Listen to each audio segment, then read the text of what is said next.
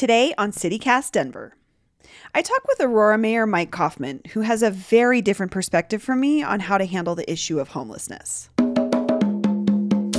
First of all, I probably differ from you and a lot of people in that I don't think permanent supportive housing should be available for people unless they want to change. Mayor Kaufman is proposing his urban camping ban to the Aurora City Council today, a move that he says he was still on the fence about back in January. What changed his mind? The notion of allowing camping anywhere, without sanitation, places to put trash away, the visual issues involved in it, I think is problematic. Today is Thursday, May 20th, 2021. I'm Bree Davies, and this is CityCast Denver.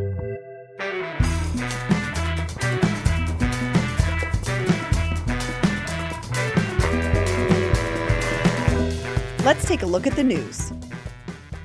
A warm day ahead with a high of 81 degrees and a very slight chance of rain. King Soopers says fully vaccinated customers and some fully vaccinated employees will no longer be required to wear masks in stores beginning today. This comes after Governor Jared Polis lifted nearly all of the state's mask orders last week and said that people can go mask-free in most indoor settings.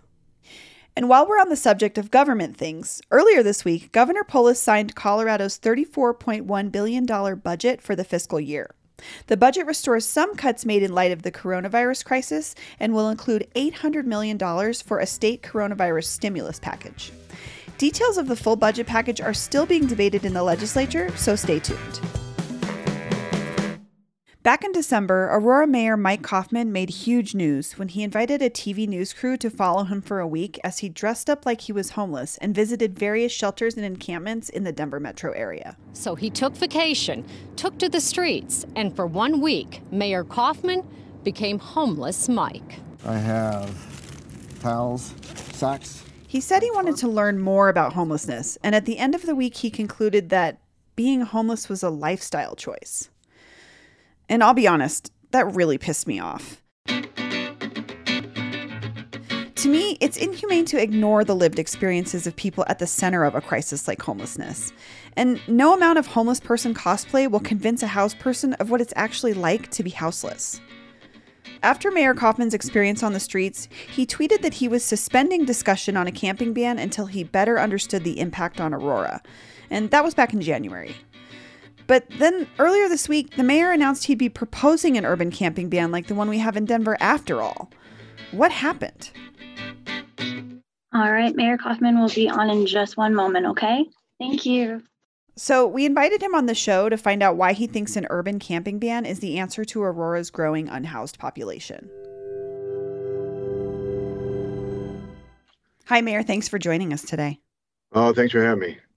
So, Mayor Kaufman, I wanted to start by explaining that this won't be a typical media interview because we're pretty open and honest about our perspectives on CityCast. And I wanted to let you know that from what I've seen and I've witnessed here in Denver, urban camping bans are not a good idea. But I still wanted to hear from you and your perspective. So I think we could just start there. What convinced you that proposing a camping ban was the right decision for Aurora? Well, certainly a lot of complaints from residents. Plus, I think that the notion of allowing camping anywhere, without sanitation, without places to put trash away, the visual issues involved in it, I think is problematic. If you look at what's required in case law, in terms of the challenges to camping bans, they require you to have an alternative. And so what I see as an alternative is probably a single facility, but would be bifurcated. It would be bifurcated in that it would be part shelter and it would be part safe camping spaces. And plus, places for people to put RVs, cars, things like that. But I think that's what's important, to provide people alternatives so that they're not just all over the city.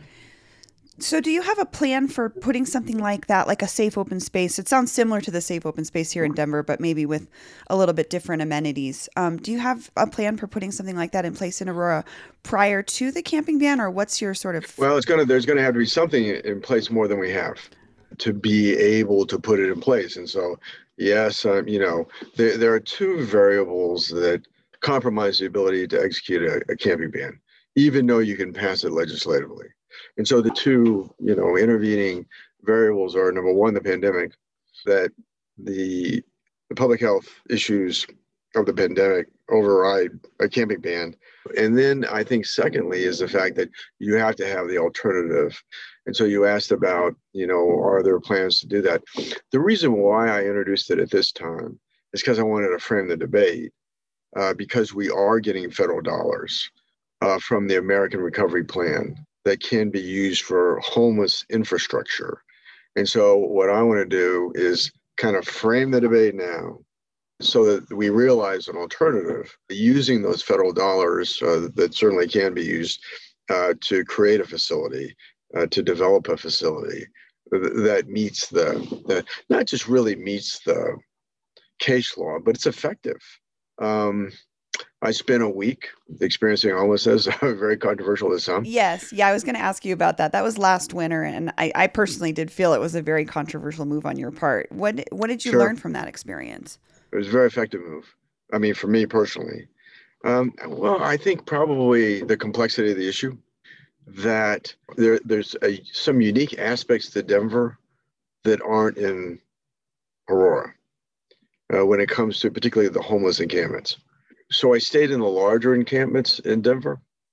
I don't see that really, certainly in Aurora. They're small. They're kind of relatively spread out. But some of the unique things that I saw that surprised me, that there was no crossover between the shelter population and the encampment population. Well, I thought there was. And I looked like such an idiot going in the shelter saying, "Hey, could you tell me what's a good encampment?"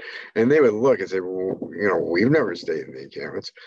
Does your plan or do your thoughts around I've been in recovery for 14 years, and Yeah. I know that stable housing was the number one thing that allowed me to get into recovery in the first place. Do you have a plan for that in this thought process? So, so one program that we have in Aurora that we can expand is called the Ready to Work Plan program. It's a Boulder-based nonprofit that is works in the city of Aurora. We support it as a city, but it draws from other foundations. And we've converted a fairly good sized office building to living spaces, and the conference rooms converted to classrooms. So it provides a variety of supportive services, from treatment, substance abuse treatment, to work skills training. So what I would like to see would be, first of all, I probably differ than from you and a lot of people, in that I don't think permanent supportive housing should be available for people unless they want to change, unless they're willing to go through treatment, unless they're willing to, do things that are affirmative to move them on. I think emergency housing, what I call emergency shelter housing, should be available for everybody. I think what I really like to see that was lacking in the three shelters that I stayed in, in the encampments, there was aggressive outreach. Right. That's where service Not too many providers. people would take advantage of it, but there was aggressive outreach. But there really wasn't aggressive outreach in the shelters. That, you checked in and it was kind of like, well, do you want to, we offer this and this and this, and do you want, but it felt like it was going through the motions So you'd like to for the see most part. more Yeah, I aggressive want to see intensive outreach. case management. Okay. I would want to see more personalized case management, going out to the individuals, staying. And also, out of the three I stayed in, I would rate the number one. Okay, I'll rate them. Okay, the worst shelter was the Holly Center, because where you stay in the rescue mission, where they tossed you out in the day. That sounds like a great case for support, like permanent housing, right? Oh, well, okay. So that was my number three. Number two is probably Aurora. And I think the problem there is not necessarily mature, where they had one place that was for the shelter for at night, one place that was for the day, and you had to shuttle back and forth. It wasn't too bad, but the best that could be made better was 48th in Colorado. And what I liked about that, it was a 24-hour shelter that if you didn't have to leave. And unless you wanted to, you had to be back by, I think, 8 in the evening or you lost your bed. So you felt that was a good model. Yeah, I mean, I think that they can do things similar. I think the problem, it could be more geared to the people that were ready for it. You essentially won a lottery. I mean, I drew a number out of a hat. That's how I got there. Right. I mean, that shows you, though, how many people are really in need of services, right? When you Yeah, have but I these think the problem processes. is they had. I think for those people that were ready to take it, it should have been geared to those people that were more. Instead of a lottery, you know, it should have been saying, okay, do you want to participate in this? Are you ready for this? Because I think that the notion of a 24-hour shelter is great. I would like to see when we do a shelter that it's a 24-hour shelter, that people don't have to leave in the day, and I think that it bothers the community around it when you're forcing people out in the day involuntarily, and they're just wandering around the streets. Let people stay there, and most people did. So I want to go back to your proposed camping ban. You said that you wanted your proposed camping ban to, quote, frame the debate. How are you Mhm. hoping that will work? Well, I'm hoping it'll work in the sense that a camping ban requires an alternative, and so that I want those federal dollars invested in an alternative that is really suitable to meet the criteria. I'm going to look at tiny homes today, but I'm really inherently not a fan unless somebody's really participating in it's a transitional setting for somebody that they're participating in in some sort of a program or something. I just don't think it's efficient. Why not just invest the dollars now if you see what you think would be the solution? We'll have to get it through the council. And so that's why it's important to frame the issue now, because the decisions are soon to be made using these federal dollars. I think what I like to see is built from the ground up, to where I do like large open area for men, segregated large open area for women, then area obviously for different services that are provided of healthcare, mental health care, substance, all that stuff. And I think that people, however, that want more, that then we have the things like the Ready to Work program as a transition, where they can have even more intensive services. I want to ask you really quickly about enforcement. So in Denver, we have what are called sweeps, and those have been really disorienting for folks that experience them. Do you know if Aurora is planning on doing sweeps as the enforcement of the ban? Well, we've been doing some. You've been doing some. When there is, well, yeah, sure. When there's public safety, public health issue, we have been doing. So you'll plan on continuing to do that. So one thing I worked on was which was instructive to me, because we have a city manager form of government, so I don't run the day-to-day operations of the city. I've set policy with council, but there was a kind of I guess you call it no man's land on Cherry Creek State Park area. People think it's Aurora, but it's not Aurora, and it's controlled by the state. It's an odd thing. It's controlled by the state, and so I got a lot of complaints on it. Well, it's not in our jurisdiction. So I went to Arapahoe County, and I think Sheriff Brown was pretty sensitive to a balance. And what he wanted, and I thought it was pretty smart, he said, you know what? I want you to have outreach people there when we're doing this. When we're doing the sweeps. Okay. When we're doing the sweep. And, to there the whole time. I said, well, I tell you what I'll do. I will, ask them to intensively be there for the week leading up to it, and then there during the day. And so I think that's helpful, but it's always going to be disorienting. Sweeps are always disoriented people.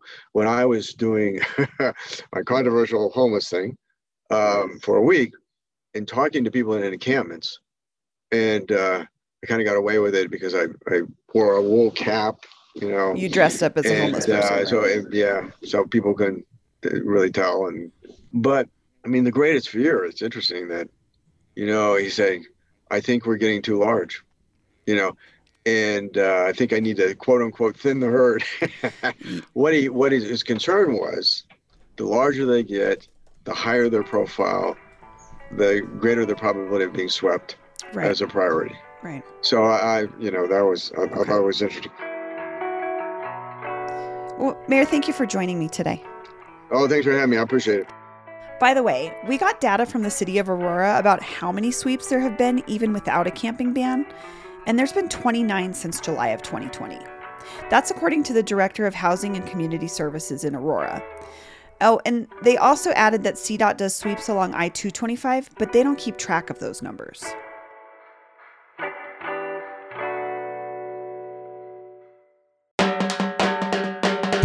That's all for today here on CityCast Denver. If you enjoyed the show, why not take a minute to tell a friend to listen, rate the show on your favorite podcast platform, and subscribe to our judicious morning newsletter. We'll be back tomorrow morning with more news from around the city. Bye.